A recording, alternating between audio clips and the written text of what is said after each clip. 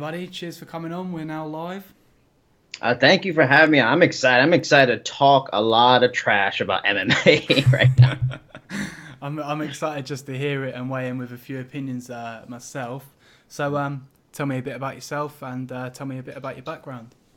I'm from New York, born and raised. I'm one of those people that went into life after like things like high school and thought, I don't want to do college. I'll just go work. My mother and her generation, they went and got a job and they didn't have to go to college. And then you get to that point, you work a long time and realize, wow, this is not what I want to do. I need a career. I need something to like. So I actually went back to college later in life. I'm 33, gonna be 34 in a couple of weeks.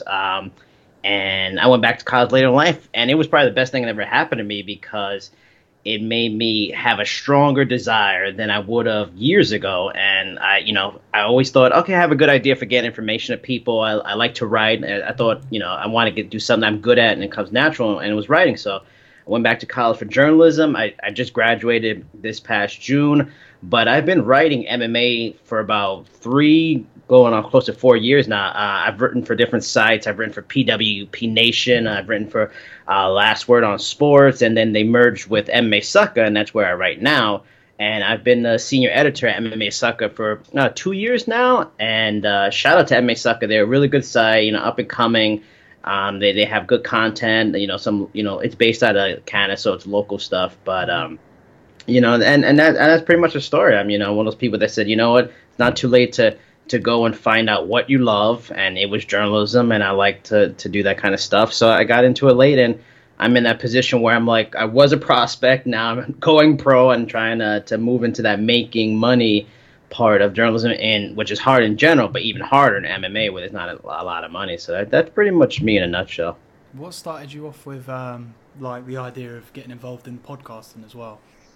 Podcasting, pretty much, it was just diversifying my skill set for going into the work market later, and luckily we live in a generation and time where it's so easy to do. I mean, for anybody out there that wants to do podcast or interested, it's so easy. All the technology is there for free. You can get quality stuff, video, audio, and it was like, man, I get a chance to diversify my skill set and have fun and talk about what I wanted to talk about. So the first podcast I did was with a good friend of mine called Cheap Seats and the Stick Man. We talked about everything. We talked about movies, comics, TV shows, sports. We had on like some MMA guests and all kinds of things. We even did a show post Trump election and politics, which was fun to do and sad at the same time. And then I moved on to doing a exclusive podcast for MMA Sucker called Sucker Shots, where the setup was I would have on a guest every week, and we'd do fight picks for an upcoming UFC or Bellator card. I interview them. Now I moved into the Fight Strength podcast with Phil DeRue, and I just started this week another podcast called Empire State Sports Talk. It's a New York based sports talk show, and again, just diversify my skill set, trying to get more information out there, get myself out there, and it's just fun. It's easy to do, but it is time consuming because in the end it's like a radio show, a DIY radio show. But podcasting is fun. I mean, I don't know how you feel about it, but I enjoy the experience despite the extra unpaid work sometimes. Yeah, I mean, I think that's one of the beauties for me with my passion with sort of podcasting. I've had a wide range of guests on here, from like porn stars to obviously Phil, to conspiracy theorists. Like I'm just there. I just want to connect with people, talk to them, and kind of I'm just interested in people and like their life choices and understanding how individuals work and what their passions are and why they do it. I live sort of in a small town called Hastings in England, and it's like 78,000 people here, and I'm connecting with people in America and chatting with guys like yourself, and do you know what I mean? And I just think like for me that was why my passion for podcasting started, as well as the Joe Rogan experience. I was just like, this is fucking sick, like I want to get involved, and I've been close to like podcasting with him, but hasn't quite happened yet.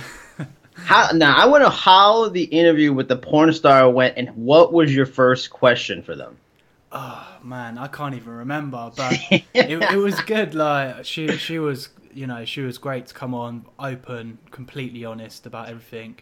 Well, my first question was just tell me a bit about yourself and your background and everything like that. And then we spoke about the porn industry, and then she's also a nutritionist and plays the drums as well. So we was like, she was talking about how people kind of sometimes judge her or whatever because she's a porn star, and everyone just thinks, oh, some dumb woman or whatever. And then what I started to notice, obviously, like, she's got many layers to her personality. Yeah. But yeah, I really enjoyed that podcast because it's just great to connect with people and hear their stories and why they're making the moves. And she's like a massive entrepreneur. Do you know what I mean? She's just like, I'm promoting all of these bands and promoting this, and I'm starting my own shows doing rock music. And I was just like, oh, fucking hell, there is more to just you going to a set and having sex. Do you know what I mean? Which is, fair enough, fair point. Yeah. I mean, and it's fun. I mean, you like you're saying, you really get to, peel back the layers on a person, because it's not like a set, TV show interview where, oh, okay, we got an 8-minute, 9-minute segment. We'll talk about main things, and then they cover these specific topics sometimes for certain guests. You could really go into stuff and really get to learn a person. That's what's awesome about like podcasting in general. It's so free will and open, wide open. Yeah, it's not like that little TV segment where you can kind of be like, you can only say this, and we should only talk about this subject, and oh, you can't really speak about that, and we're gonna have to edit that out. And it's just like, we're here, let's get the fucking ball rolling, let's chat about whatever we want. I mean, I know YouTube's Google are like censoring certain subjects now on YouTube. Apparently they're taking down, I don't really know the story too much there, I haven't looked into it, but I think videos that they deem as hateful or whatever are getting blocked or whatever. And I'm not sure whether I'm for or against it, because I think like we should all have free speech, to an extent, and where do you draw the line and what's hateful and what's not, if that makes sense. Yeah, no, I agree. I mean, it's the thing that happens when something gets so big and so, I don't want to say YouTube's corporate, but when it hits such a big size and it's about making money, you have to make certain people happy. And we nowadays, with social media is like the best thing ever, and it's the worst thing ever, because now you find out how you can't make everybody happy, and anybody who's unhappy with anything, even if they're looking to be unhappy just to be noticed, will let their voice be heard. And it affects, how people makes decision. It's like it's almost it's free speech that's almost anti-free speech at times. Yeah, I mean, it's nice to give everyone a voice, but also that with that brings a lot of negativity and trolls, as people like to call it. Oh yeah. People that just want to fucking leave a comment for the sake of leaving a comment. Yeah, like they want to go on and start a beef with somebody famous to like, oh look, they answered me and we bantered back and forth. It's like, you just look like a fool, man. You just look like a person no one wants to be friends with. I know, man. I massively agree when I see trolls like going in.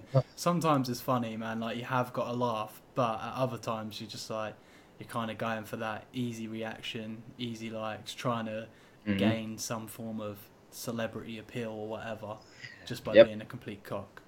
yeah, pretty much. And unfortunately, the way news is covered, you have so many articles that will put tweets into the articles and embed them, and sometimes these people get famous. I mean, I've seen a lot of stories. I enjoyed them, but it was like, say, about Trump, and it was about he would make a weird tweet, people would answer, and the answers and responses would be hilarious, but you also have those other people who might get famous from the nonsense responses, and they play off of that and get noticed off of that. It's like this. I mean, I don't know if it's like the same way in UK. I bet it is, but like in the US, it's more about whatever you can to get famous. Like regular people have taken the idea of any press is good press to like the next level. Nah, man, I agree. Over here, we have sort of the same thing with certain people. And it doesn't really matter what they're doing.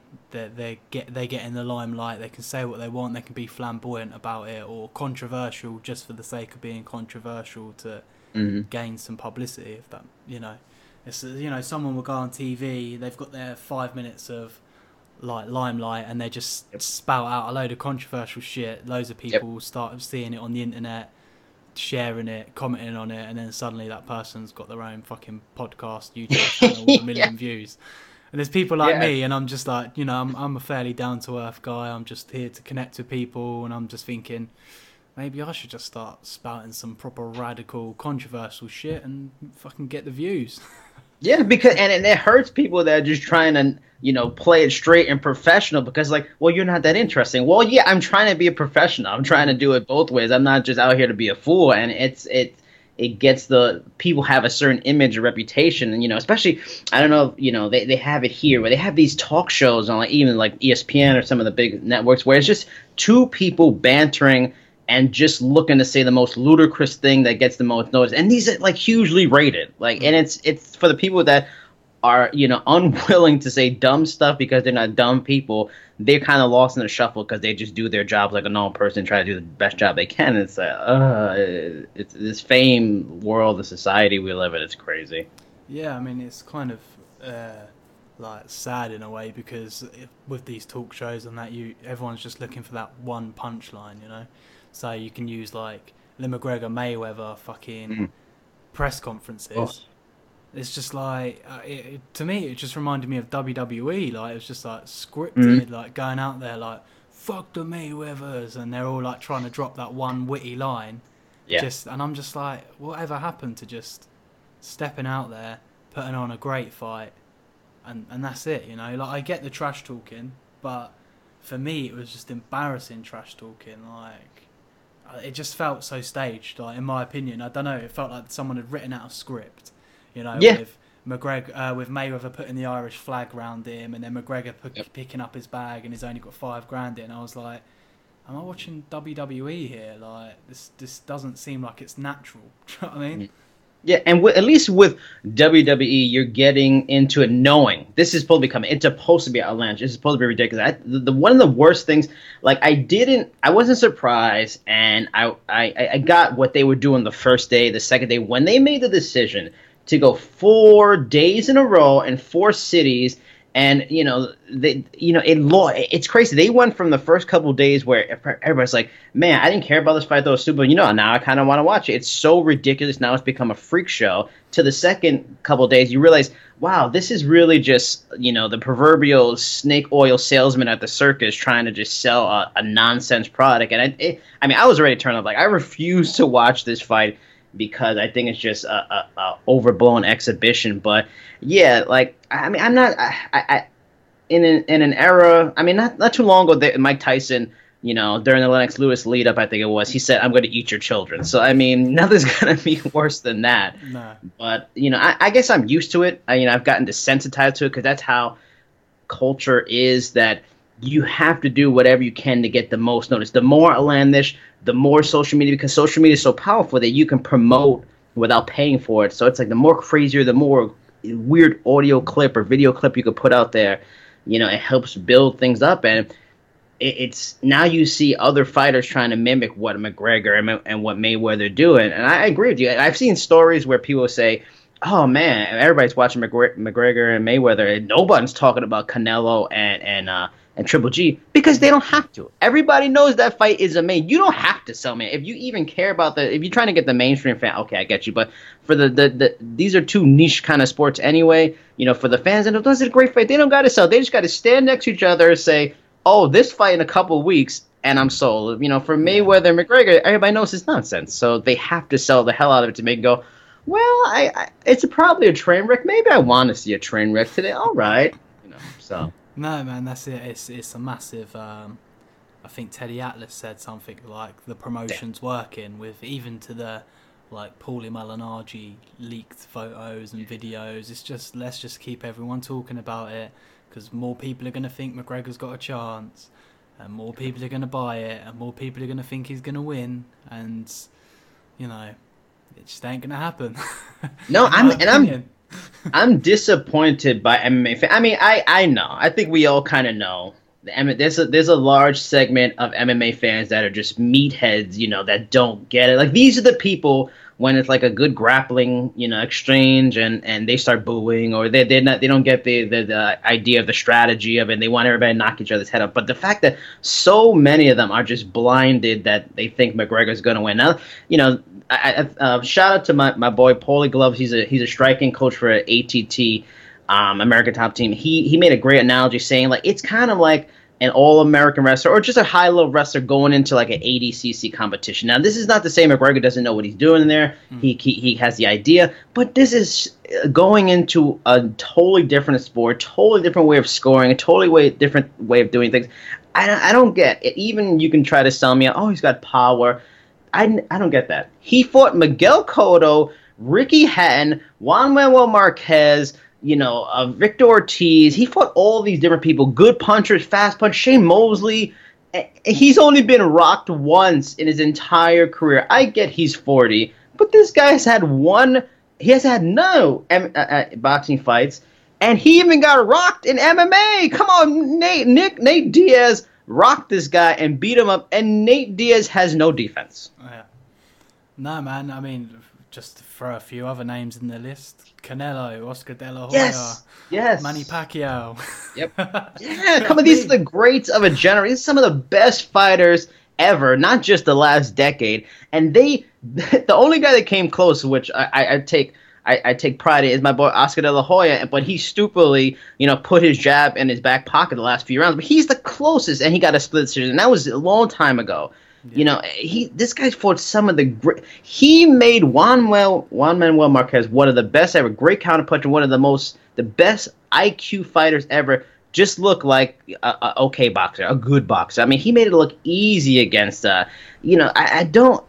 If you watch Conor fights, for all these people that know Conor, he gets hit. It's not like he has superb defense and he's like Anderson making people move and, these reflexes. He is willing to take a shot. So now you're going in there with a guy who's willing to take a shot against a guy who's maybe the best defensive boxer of all time. Like, the traps he's going to set, the things he's going to show Conor that he's never seen in his life. And the funny thing, I've also seen different people who understand both boxing and MMA. They've actually been saying, and these are some people that are in the MMA industry, saying boxers hit harder because they've been training their entire life to use these, and they know how to use them. And he doesn't get it. Like, I mean, and the fact that the fans don't get it, it's maddening. It makes me go crazy. I know, man. Like, as well, it's world class. I've seen like amateur boxers hitting a bag. And then you watch world-class boxers striking a bag. And just the difference in technique, power, movement, the footwork's just on a whole different level. Yeah. And some of these amateurs or semi-pros have had 20 bouts, 21 bouts, 30 bouts at an amateur level, and they don't look nowhere near as good as the professional, the world-class boxers. And then you're looking at McGregor, who's had 0 and 0, and I'm just thinking, what the fuck is going on? And Showtime, obviously, I think they're doing that segment, like 20-minute segments on the fights, on the build-up, and I think episode 2 they went to Conor McGregor's hometown, to like where he started doing his boxing gym. And there's all these fighters are boxers, and then there was no fight with Conor McGregor on the wall, and the coach was like, some fighters they come off the wall for certain reasons. And I was thinking, that guy, Conor McGregor, was never on the wall to come off the wall. Like, do you know what I mean? Like, in my opinion, I don't know much about his career, but I think he did amateur boxing for a while, didn't do very good, or did okay, saw the MMA game and was like, fuck it, like, I'll go do that. My striking's going to be good for MMA. Yeah. And then, beat people up and made his way up the ladder. Like, and that's no disrespect to people who fight in the MMA and strike in MMA, but we're talking about purists and elitists and experts with their hands in boxing, and people who are just well-rounded in MMA. It is totally two totally different sports. Yeah. I mean, I just it's infuriating. Like, I get it. Like, he this is a money play. I mean, this is in the smartest thing about all of this is he's doing a great job of really making a lot of money, and that's a good thing. I mean, an athlete's career is so short, if I don't know if I believe it, this supposed he might get $100 million purse. I don't know about that, but I mean, I guess that's assuming a lot of people buy it for $100. I would never want to buy that, but he's getting a chance to really make huge money. I mean, it's beneficial to the UFC because if he goes back to the UFC, he's a huge selling, star coming off of this. Floyd has his tax issues, so he stands to make a lot of money, but. I mean, it's just the cases try people make. Oh, Conor's got power. He's youthful. The thing about this is, I'm sure some of the people trying to make excuses, reasons for Conor is, oh, Floyd, man, he's gonna probably take him lightly. Floyd Mayweather is 49-0. This is a chance for him to go 50-0. This guy has a massive ego. He wants to be the best ever. He wants to be looked at as the best ever. He wants to have an unblemished record. Like if he was some guy that was really desperate for money, I mean, who maybe is with the taxes, I'd be like, you know what? I wouldn't be surprised if he loses. He wants to set up a trilogy. Like this is some crazy stuff. Maybe he's doing it, but he doesn't want to lose. He wants to get 50-0, undefeated, beat the superstar MMA, and then go off and make a ton of money. And he's not going to take this guy lightly. Like he's going to be very serious about this fight. And I mean, I think this is Floyd doesn't knock many people out. I think this could be the fight, and I think that's why I picked it because he can get a knockout, go 50-0 knockout, and end his career. Yeah, devastating. I mean, what do you think about the talk of Floyd Mayweather bringing up like next time when we do our next fight, we'll do it in the octagon? What do you think? Do you reckon that's a possibility? No, because I don't think he wants to lose. I mean, there was a time where a lot of people said he was ducking Antonio Margarito, and Antonio Margarito was like a bad. He fought Manny Pacquiao. He's the guy that cheated and used lace gloves against Miguel Cotto. I mean, he was a guy that just came forward big, tough Mexican fighter. So he people thought he ducked him. People thought he ducked Manny Pacquiao, and then he finally fights him. I mean, maybe he the money wasn't right. Maybe he was waiting until Manny slowed down a little bit, but. He doesn't want to lose. He doesn't want to take chances. I mean, there's no doubt he's taken tough fights. He fights a lot of great fighters, but he's hard. He doesn't always fight the best guys available in their prime. He fought Canelo youngish kind of in the game, but I don't think he wants to lose. So if they were going to MMA, all of a sudden I think Conor's got to be the favorite. Conor. That's just crazy. It is. It'll flip. Because of his ability to kick and do some of the stuff he can do. So I think that's just nonsense. It's all talk. It's maybe more reason to try to bring people in like, oh, I want to see that. And if whoever wins, maybe it'll go MMA and they'll rematch it. I could not see that. And I think I even saw a comment, Conor, they asked him the same thing. And he was like, whatever. He's lying. He's not serious about that. Yeah, he doesn't want to get folded up into a chair. Yeah. Oh, he would be in trouble. I mean, if this guy started throwing some, because that's the thing about Conor. Everybody knows about his hands. He can kick. He does some unorthodox kicks, spin kicks. If he started doing that stuff like body kicks to Floyd, oh, forget about it. Because he is the longer fighter. He can keep his distance by just doing that. I mean, we all saw what he did with Nate Diaz, just using kicks. Like, oh, Floyd wouldn't be prepared for that. Like, he'd be in serious trouble. So there's no way he wants any of that. What do you think about, I don't know whether you've seen it, the video of the knockdown between Paulie and Conor? Have you seen that yet? Yeah, I saw it this morning. It's interesting because I was totally in the camp of Paulie Malignaggi, and I thinking, oh man, it's probably just bull crap. And the way they're setting, especially, I forgot the guy's name, the South African fighter that came out a month or so ago talking about that he trained with them, and Conor's camp tried to put out a word on him and him beating him up to just say, whatever. That, come on, I hit him at will. Like, this is nonsense. I thought we were going to keep it in there, but I was behind Paulie now, but it's weird. It definitely does not look like a push. I don't know if it's a knockdown. Maybe he was rattled before. I mean, it's interesting, but then there's other things you have to factor in. One, Paulie Malignaggi, for as good as he is, he's not Floyd Mayweather. Two, Paulie Malignaggi is pseudo-retired. Like, this guy wasn't training. This guy pretty much was like getting ready for analysis for the Showtime, presentation, and Conor called him up. So I mean, yeah, he probably keeps in shape, but it's different than Conor, who's been in camp for 4 months. It seems like preparing for this fight for a guy that just got off the plane and isn't in great shape anyway.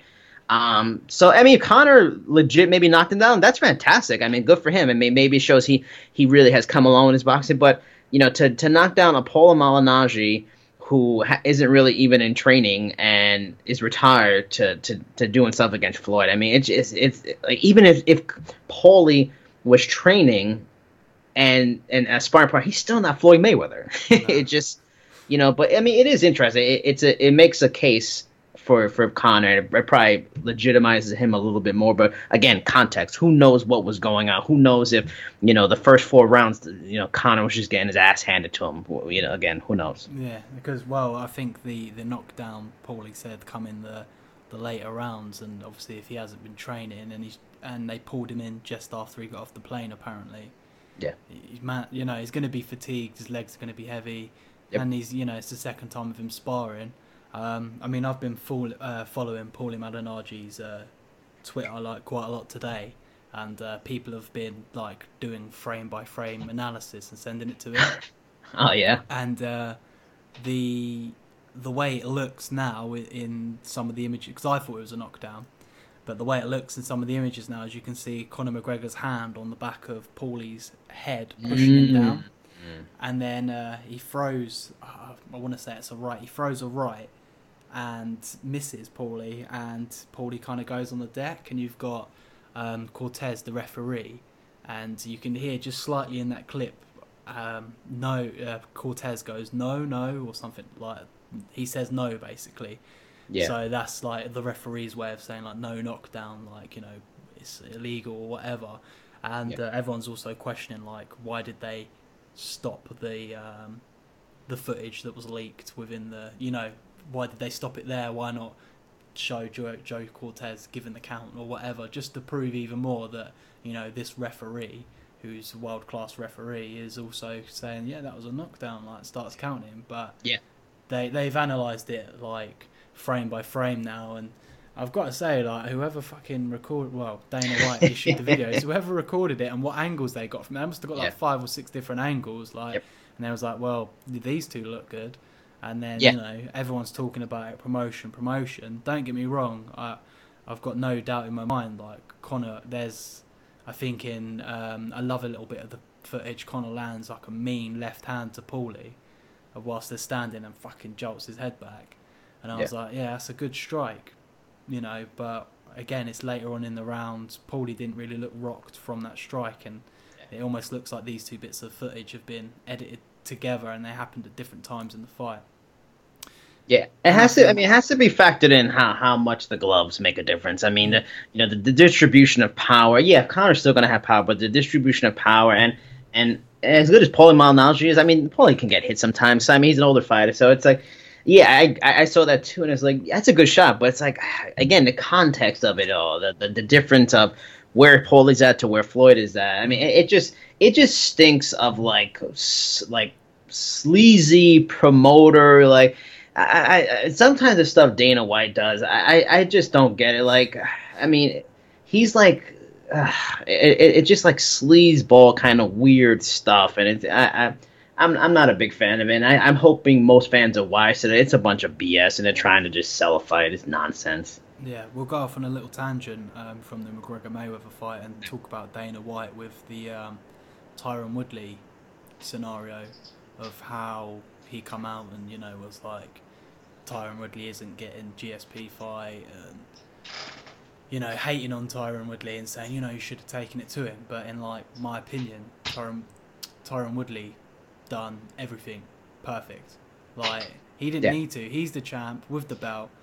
He didn't get taken down. I think it was Damian Maya? I can't pronounce his name very well. Yeah, Damian Maya. Yeah, he's like some sick takedown guy. Yes. Had like 20 attempts on the takedown, 21 attempts on the takedown on Tyron. Didn't execute one. And it's just like, this guy's the champ for a reason. He probably could have finished it, but he's like, why am I going to risk it? Like, I'm the champ here.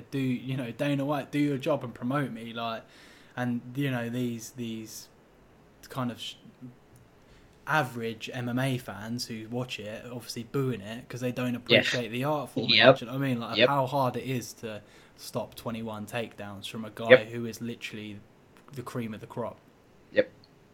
I mean, it's two things. One, and to anybody that is bothered by it, one, it came out after the fight. This guy Woodley had a possible labrum tear. He even said he couldn't even throw certain shots. So and the second thing is, We actually had Joanna Jacek on the Fight Strength podcast. Phil trains her, and I posed the question to her. I wanted to get her thoughts on it because we know she's friendly with Dana White. She's kind of one of Dana's favorites, but she's also knows Tyron because Tyron, sometimes trains at ATT's affiliated with it. And as I'm reading his quote after the next the day later, she was even like, why would he say that? She even was like, damn, that's kind of messed up to say. And he made, the comments about, oh, if you ask any fans if they want to see Tyron Woodley fight again, they're probably going to say no and everything. She definitely was torn. She's friends with both, so she kind of tried to play in between, point. But even she was like, that's an amazing performance. Like, for the fans, I don't get it. Like, Damian, that's why I love Damian Maia, and I was rooting for either one. Whoever one I was happy with, I just love his story. But this guy is the last of a dying breed. He's the specialist, and he has one key way to beat you. I mean, he can throw the strikes a little bit, to set up. He has one way to beat you. Everybody and their mother and their brother and their cousin and their dog know what he's going to do. He was in there with Jorge Masvidal, Carlos Condit, Matt Brown. These are serious, very legit, very good fighters. Carlos Condit was interim champion. Jorge Masvidal might be in the running for an interim title shot now. They knew it was coming. They trained months and months, and they still could not stop it. And even then, guys like Condit, Masvidal, they're good on the ground. They have enough to keep out of danger, get back to their feet. And once it got there, it was almost academic. I mean, Masvidal surprisingly put up the best fight. This guy couldn't get Tyron Woodley down once. He couldn't get him down once. How hard is that to do? That is not easy. To kind of just get lost that this guy completely shut down this guy's game plan and made him look like an amateur. Okay, yeah, he didn't finish him. But even like Joanna said in an interview, you can't just ask these fighters to just jump in and take risk. And this is their life. This is their livelihood. They plan to fight more. They want to make as much money as they can. They want to be in the sport as long as they can because it's such a short time. When Dana White made the comment, oh, well, you take no risk, you get no reward. You get in there, fight then. You go get risky. These are people, and also, what if he takes a risk? His labor's messed up. He gets you know what? I want to get the finish. He goes in there, gets taken out, he gets submitted. He loses his title. He doesn't get that Reebok championship payday. He's not going to be in the main event. He loses out on money for months to come. And considering that he's not liked as an exciting fighter, the chance for him to get a rematch and get back in title picture is even Tyron Wood is very smart. He knows this. You can't expect a fighter to do that. I don't get why Dana White, and Tyron said in his quotes on Ariel Helwani show the next day, you're supposed to promote your fighter, not demote your fighter, man. Come on. Basically, you could have just gone out there and said exactly what we've just said. He just took down this, stopped 21 takedowns, one on points. And I think it's the same, touching back on Floyd Mayweather, is people say he's like a boring fighter because he doesn't go in there and brawl and stand toe to toe. But when you appreciate the art, how he moves and how he dodges these punches and how he just, makes Arturo Gatti look like an amateur sparring partner. And stops him, I think, in the 8th round, But just Canelo, Pacquiao, people say the Pacquiao Mayweather fight was, underperformed. It wasn't what the fans wanted to see in that. And I get that, but in the same sense, I just think that's how good Mayweather is. He makes people that are world class just look like me going in there. And the thing Tyron also made is his quotes after the fight was, he was saying, I don't understand, he doesn't defend me, but then he makes excuses for Sage Northcutt. Oh yeah, he's in the hospital day before dehydration, whatever. He makes it's sad when he's a promoter and he clearly shows favorites. He showed uber favoritism to Ronda, to Conor, to a lot of people. And I don't get it. Like you just said, he could exactly say what we're saying. What is the harm? You're the promoter. Just say, you run the company line. You're trying to sell these guys. Why? To me, it almost feels, and I asked you on this too, it almost feels like he's purposely trying to diminish his value because he's not a fan of him or whatever, and because he doesn't sell enough pay-per-views in his view, though you're not helping him. So when contract time almost comes around, you almost wonder, well, see, you didn't sell pay-per-views. You didn't make a lot of money for us. So, we're going to offer you this amount, and we're not going to overpay you. It's he's still one of the best fighters on the planet. Sell that to your fan base. They're willing to listen. He's an amazing fighter. He shut down a guy who ran through everybody. I think Damian Maia had like a 7-fight winning streak. Former middleweight world title contender. That's easy to sell. Even when he talked, like, I'm a huge George St. Pierre fan. There's not much difference in George St. Pierre's fights in terms of excitement level than Tyron Woodley's when George became champion. When George became champion the second time, there was Dan Hardy. He didn't finish Dan Hardy. He didn't finish Thiago Alves. He finished BJ just because BJ was so tired. He didn't finish Johnny Hendricks. All those wins he had, most of them were not finishes, because when you hit the highest levels, it's hard to beat these guys, to finish these guys, because the window to making a mistake and it costs you is it's bigger. You get in more trouble. So, but yeah, George St. Pierre, he never called George St. Pierre boring. When George St. Pierre has the most, I think, the record for most time inside the octagon, he's not calling him boring. Like, he sure stays in the cage all day. No, because he sells pay-per-views, but because Tyron was not selling it enough and he's not helping him sell it, he's like diminishing him. And like you said, like there's Floyd Mayweather fights are interesting. That the first 6 rounds are fascinating because you're like, okay, how is this guy going to try to have a chance? Mm-hmm. And then by round 6 or 7, you're like, wow, this guy's not going to has a chance either. He's going to lose. He has nothing to offer. And then the last 6 get kind of boring, in a way, because he's so much better and he doesn't finish him. But that's fine. That doesn't mean I don't appreciate what he's doing and how hard it is and how easy he's making great fighters look pathetic. And that's what Tyron did.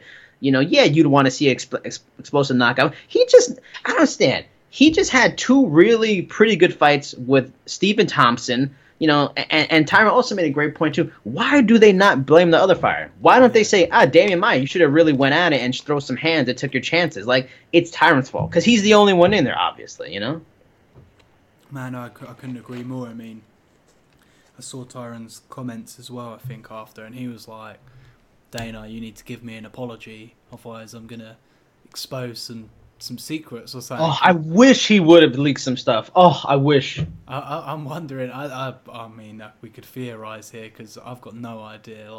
But if you've got any theories that you might want to throw into the ring, I'm open to hearing what you think it could be.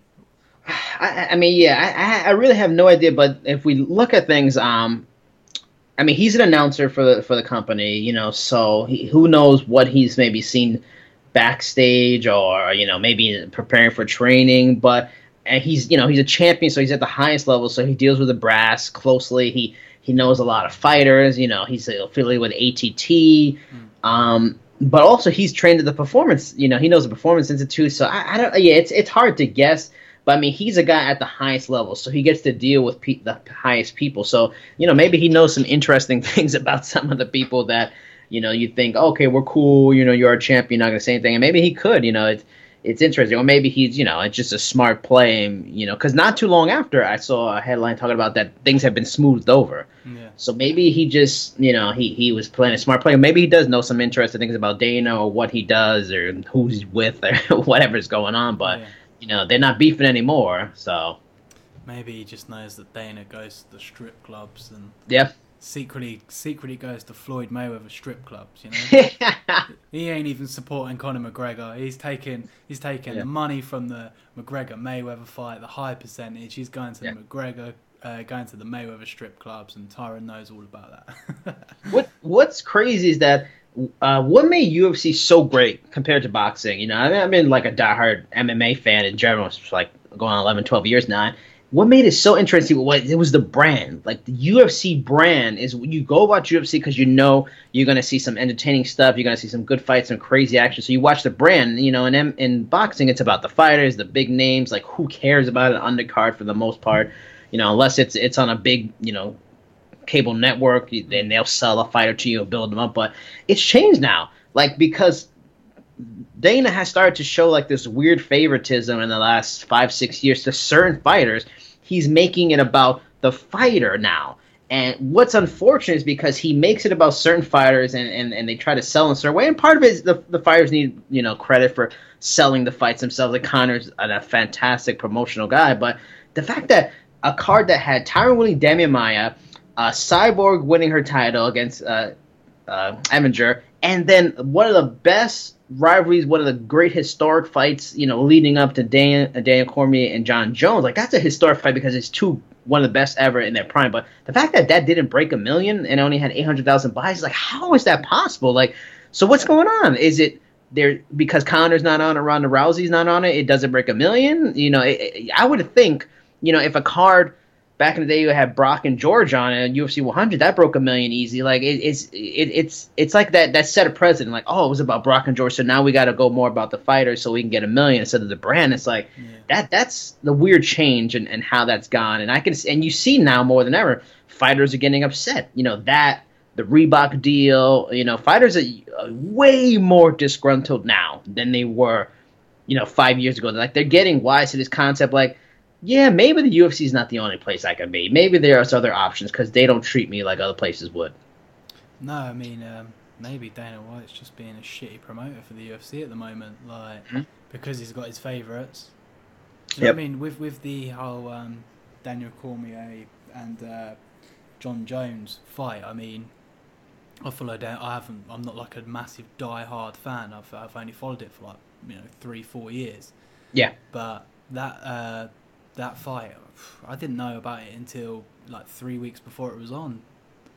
And maybe that's just because I'm not like paying much attention to the news articles and whatever. But with a McGregor fight, it's just like everywhere. Like YouTube, like boof, boof, like all these YouTube videos, press conferences.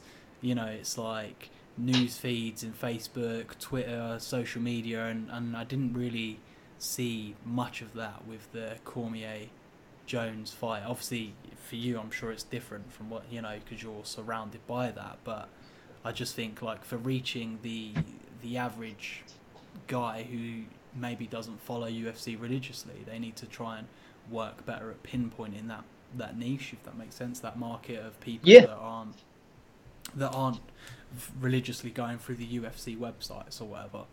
I agree. 3 title fights, or 3 great fights. 3 massive fights on the last card, and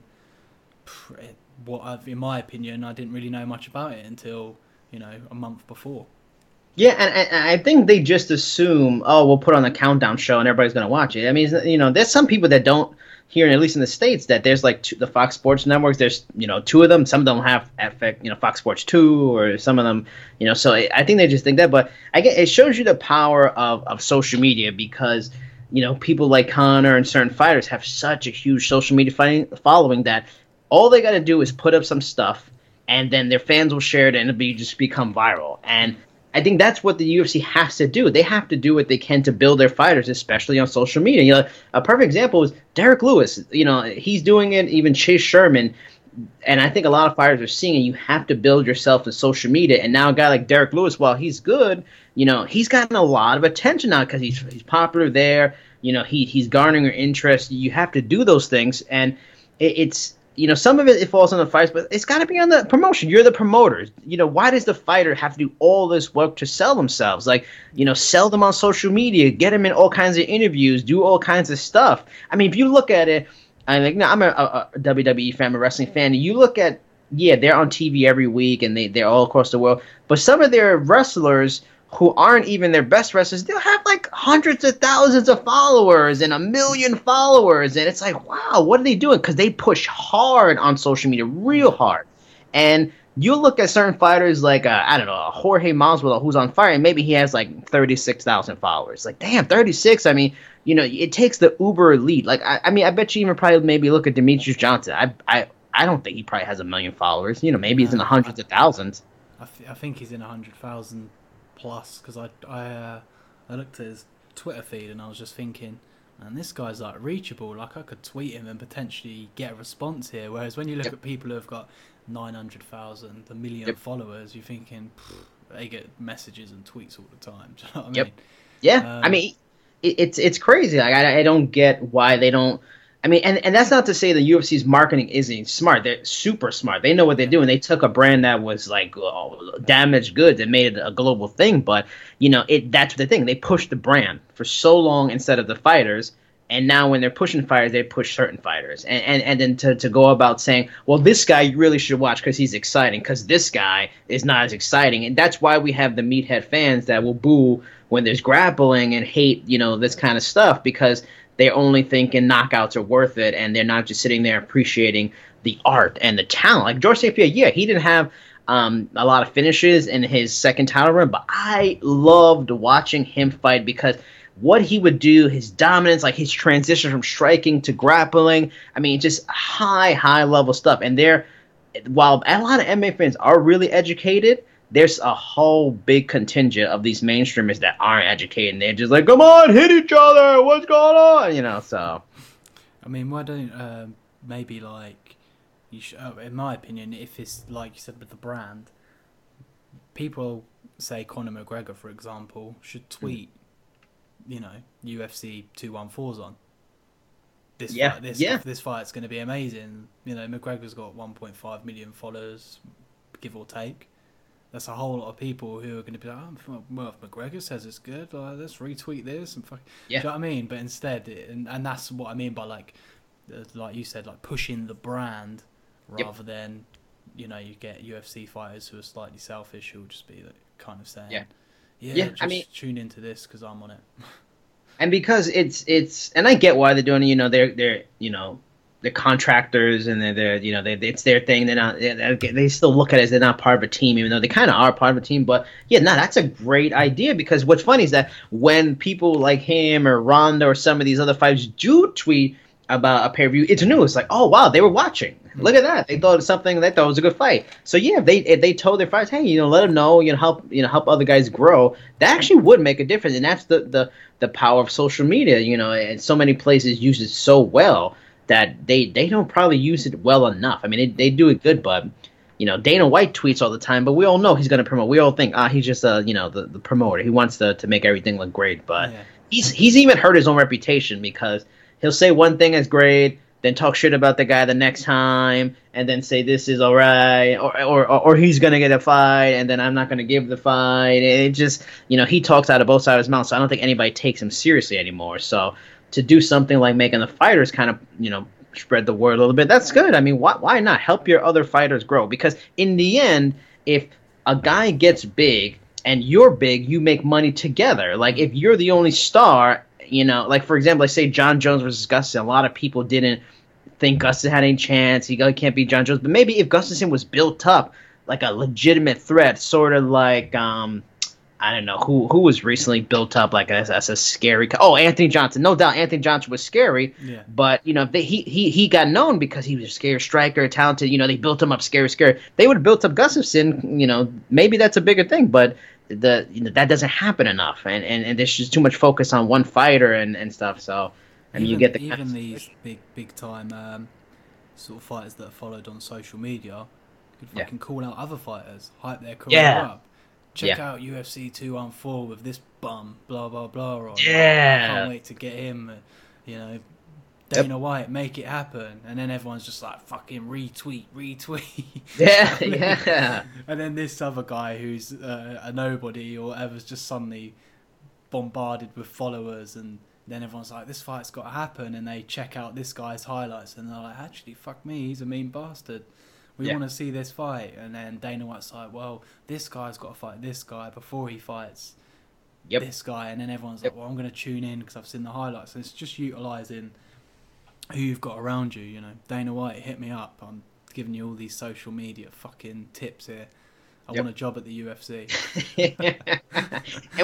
And what's funny is, and I don't get this either, it's like the social media voice of fans is obvious, and they will retweet and it gets out there. So, but there's so many occasions like that. There was a time where it seemed like the UFC always gave you the fight the fans wanted. That's what was great about them too. That's what made me get interested, because that's happened so many times in boxing that there's this fight that clearly needs to happen and it doesn't. But the UFC was doing that for so long. Now they're doing this thing where there's a clear fight fans want and they still don't put it together. Like, perfect example.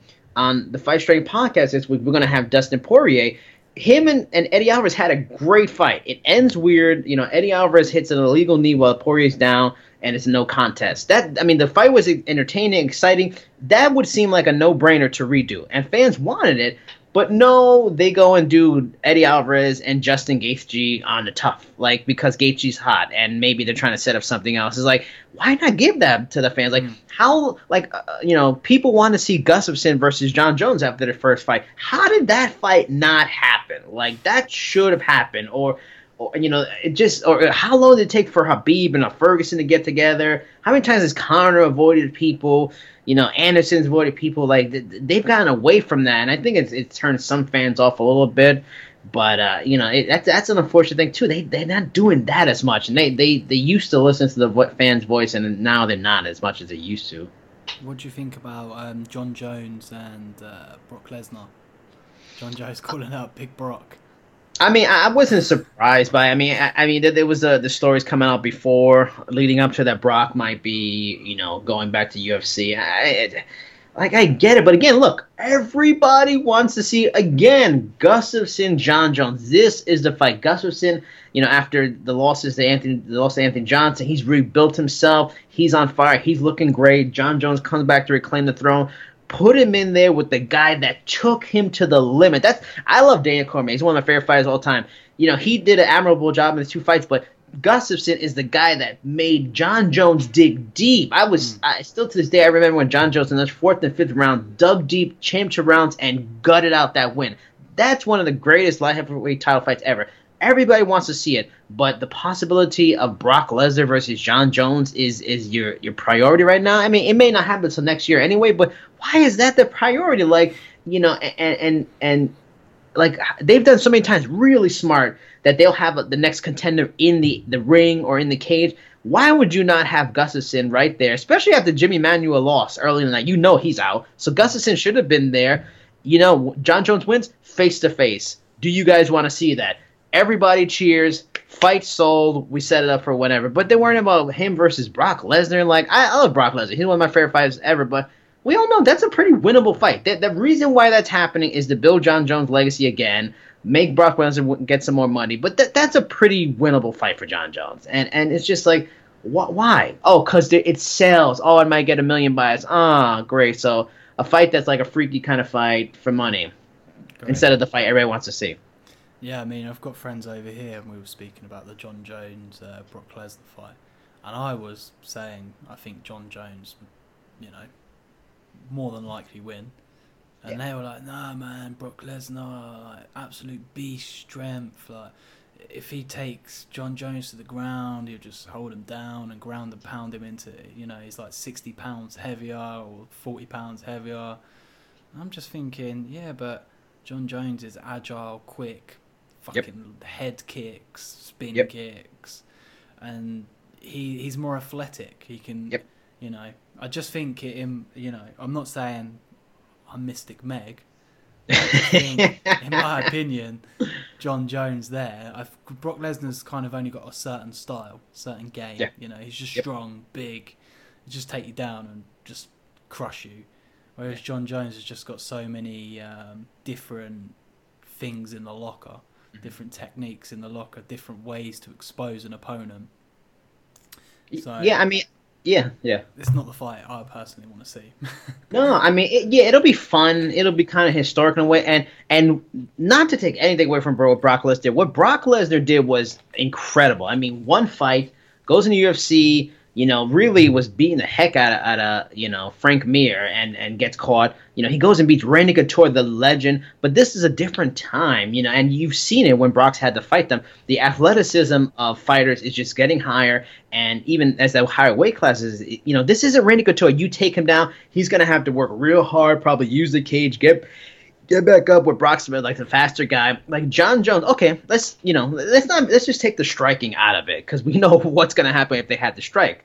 Let's say Brock gets him down. This is an era where we've seen guys like even Jorge Masvidal, because he's gone up in weight as a 55er to 170, or Frankie Edgar.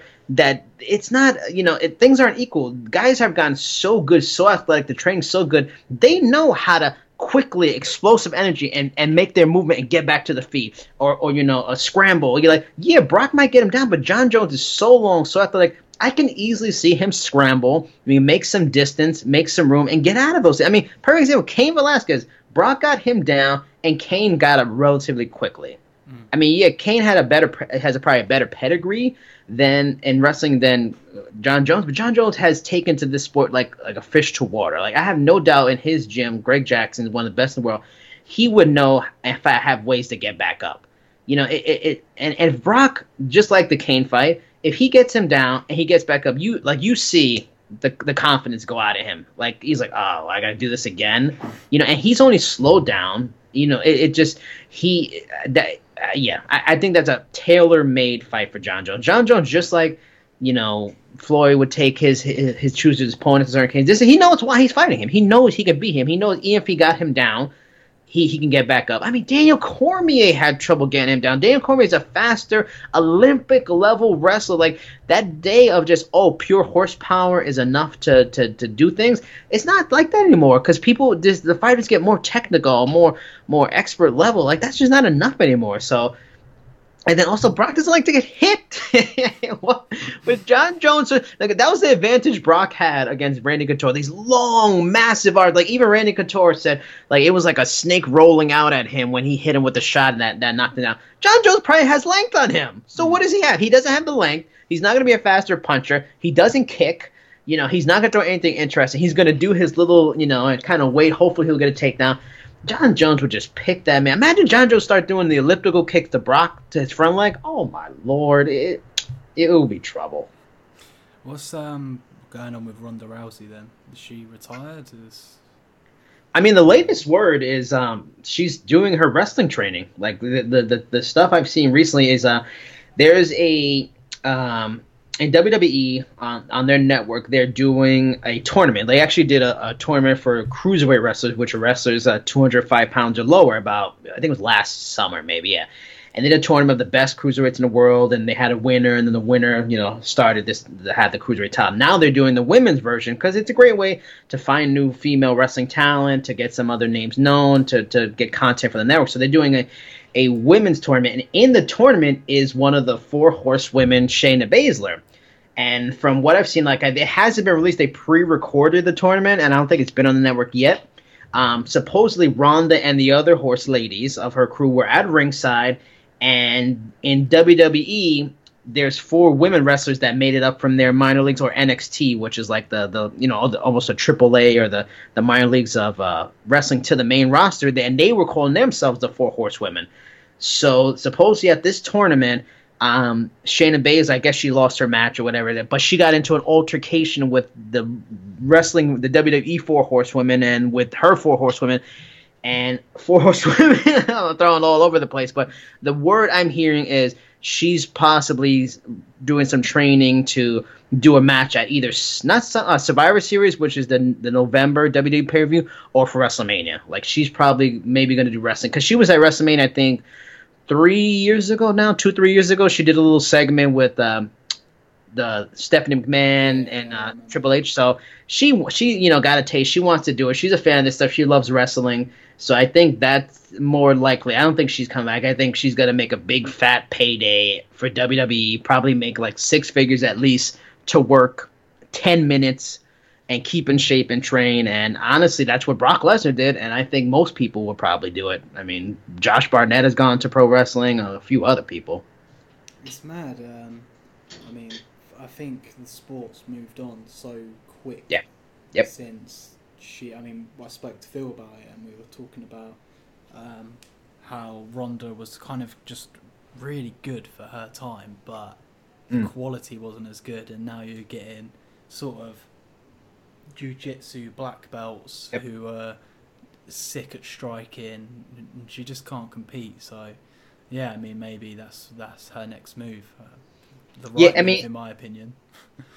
I know, and I honestly I agree, and I'm a big Ronda Rousey fan. I saw all her fights in Strikeforce, from the first one on the Strikeforce Challengers. You know, I've seen all of her fights.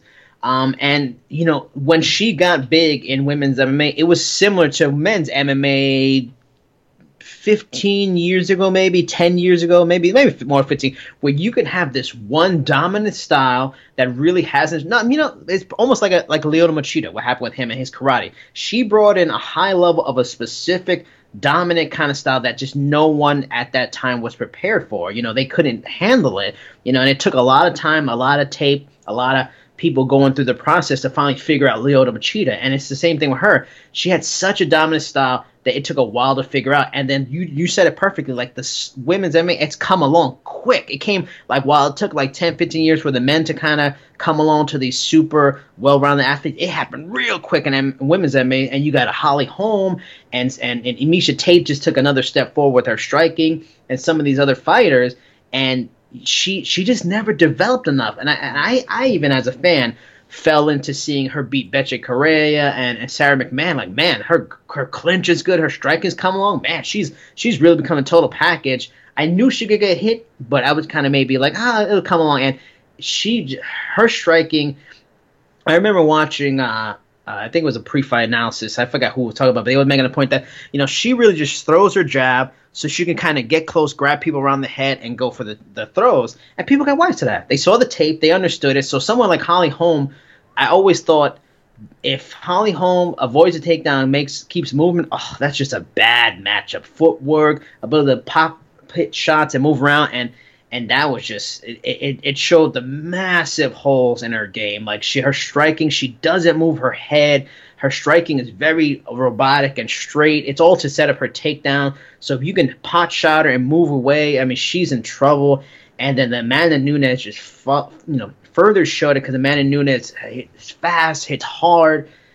She just never evolved. And the bad thing for her, and even the fans said it, she probably should have went to another camp. And I respect her loyalty to Edmund Taverdian. And I dig that, and that's great. But, you're losing. You haven't seen great fights. George St. Pierre evolved. He went from one camp to Greg Jackson. Then he went to TriStar. There's a lot of fighters at American Top Team that they didn't start at American Top Team. They started somewhere else. Like, you have to go in there and sharpen metal with metal. Like, you have to force yourself to get better. Like, you have to go in there and lose. You have to go in there and get beat up in the gym and to grow. And she's fighting the same people and not really growing. And once people got wise to it, it was just it was all hands on deck for a beatdown. It was bad. I remember years ago, it must be a few years ago now, everyone was calling Ronda Rousey the Mike Tyson of MMA. Because her striking was so, big. And then people were like, Ronda Rousey, Floyd Mayweather, could it ever happen? And I'm thinking, what? Fucking Floyd Mayweather, Ronda Rousey. Like, imagine if that happened. And obviously she was on ESPN and she got voted for some award, and then she was like to the camera, do you know who I am now, Floyd? And they were like building some hype train, but obviously it was never going to happen. But that was some crazy talk for a while. But she's made money in the sport. At the end of the day, was a great champion, and unfortunately the sport just evolved so quick, and she maybe didn't take the chance to go to a different camp and adapt and expand her skill set to an extent. I mean, go on, sorry. No, you go. Yeah, on the Holly Holm was like a boxer. Yep. Before and then she went to MMA. What's to say Floyd Mayweather can't go into MMA and just do a head kick to Conor McGregor and that's it? Do you know what I mean? Yeah. It could happen, I'm hoping. We've seen like little hints and stuff like that here and there, but it hasn't happened yet. I mean, the only taste of a real boxer going to MMA was James Toney fighting Randy Couture, and that was a weird fight. It was like a fun fight. Everybody kind of forgets about it. Everybody looks at Conor and Floyd, kind of think, oh, that's the first time these two worlds have collided. No, that happened years ago. Like James Toney fought Randy Couture in a cage. He had the balls to go in the cage. That's how tough James Toney. That guy's legit. But I'm hoping like somebody might makes the transition. Like there was a time that there was rumors that Bellator was talking to Tyson Fury. That would have been interesting. Stipe keeps calling Anthony Joshua. That would be interesting. I mean, the one that excited me was Amir Khan throughout, maybe something I could think about doing, maybe I do it. And that'd be fascinating because if you can just teach these guys to avoid takedowns, the hand speed of a boxer, their movement, I mean, the training has come so far that you can really help somebody and learn a lot. But, I mean, perfect example, it still takes years and years to really get this stuff. CM Punk. This guy goes into training. He's been training at one of the better camps out there. He's training for like 6 months, year, whatever. He gets in there, Andy Gall takes him down like that. Like, he knows what's coming. He knows how to avoid it, but it's hard. Like, so even if you get a great fight like that, or even if Floyd were to get in there, like, to learn the techniques, and that's why I love MMA, because what these people do, some of these kicks, some of these techniques, how hard they are to do. Even if you get him in there and train for a little bit, like, he still needs years and years to get it right, which is why Conor is probably going to get his ass handed to him, because you need years and years to really know how to box right, and this guy's been doing it for like 25 years now. I think one of the good exceptions to the rule as well is Cody No Love Garbre, I can't pronounce his second name, with Dominic Cruz. Yeah. And Cody was, I think, a boxer beforehand, and I think he has some wrestling background. I think he might have wrestled maybe not in high school or college, so he has some kind of basic setup for that. But he was doing, I'm sure he had done some boxing and a little bit of wrestling, like you said, and he went in there and destroyed Dominic.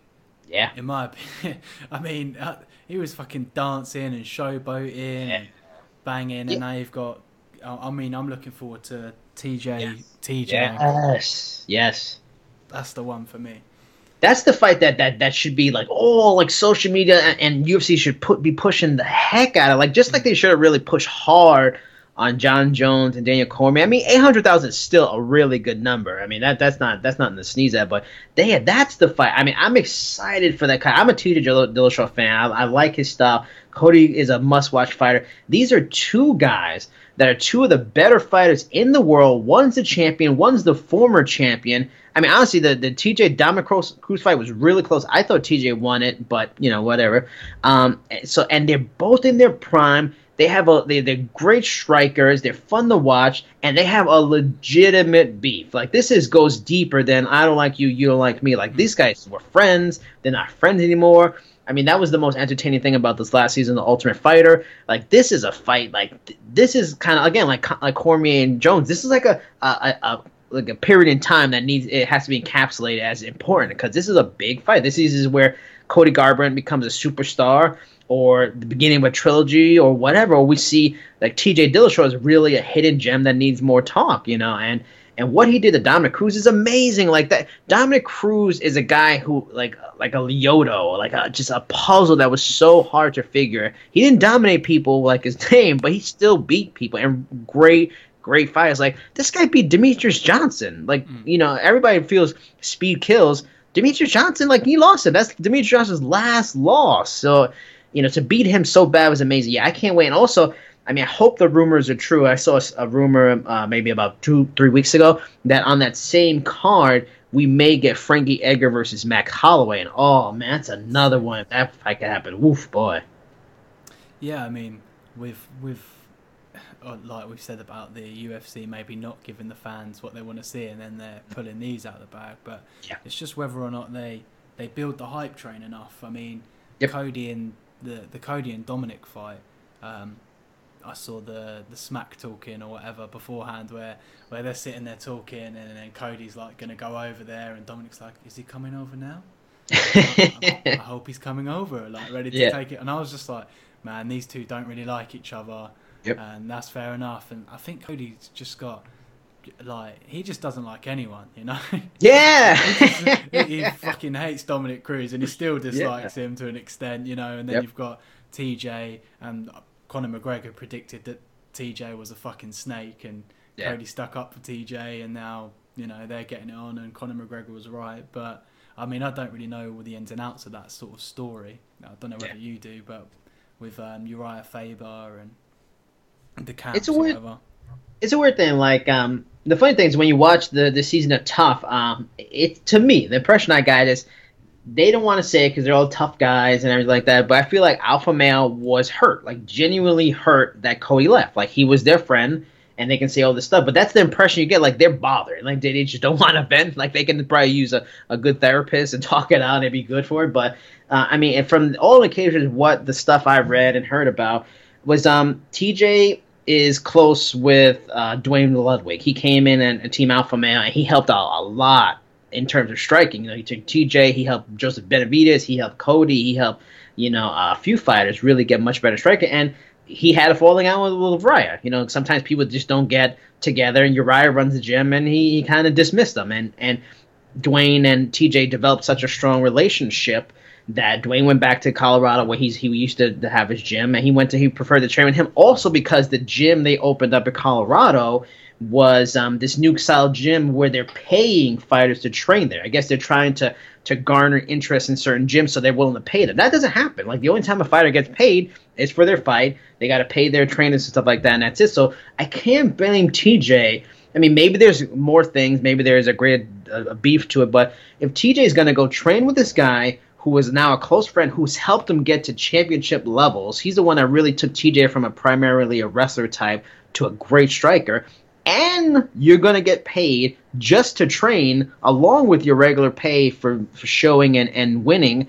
Again, like I said before, like, there's a small window for these fighters to make money. If that's a chance for him to make money, I can't blame him. Like, yeah, you don't want to leave your friends, but, if you got a family, he's got a wife, developing family, yeah, go there, make your money, because you can't do this forever. So I would have probably did it too, and I get the betrayal thing, but it's not like, there was like an icon in the Team Alpha Male, gym, a trophy, and TJ stole it and brought it to Colorado, and he's keeping it hostage. Like, people got to do what they got to do. So I'm surprised they're not more. He wanted to leave. Oh, well, his loss. We're our Team Alpha Male. We're a better camp. He's going to lose, whatever. But they're like genuinely hurt. They're bothered by it, and I love it.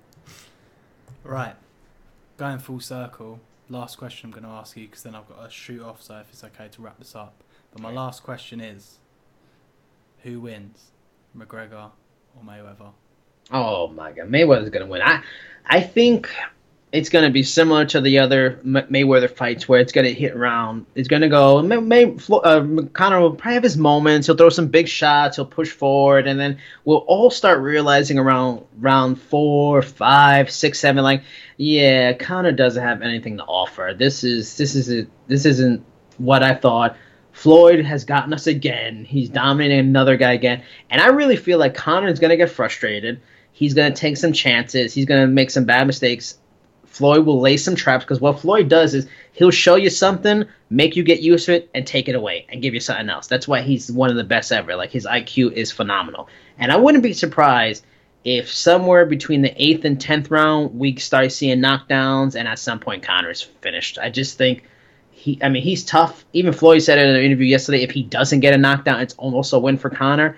I don't think he wants to give Conor any kind of win. Yeah, he's going to save face, and he's going to want to make sure he wins in general, but I just feel this is set up for a Conor McGregor knockout.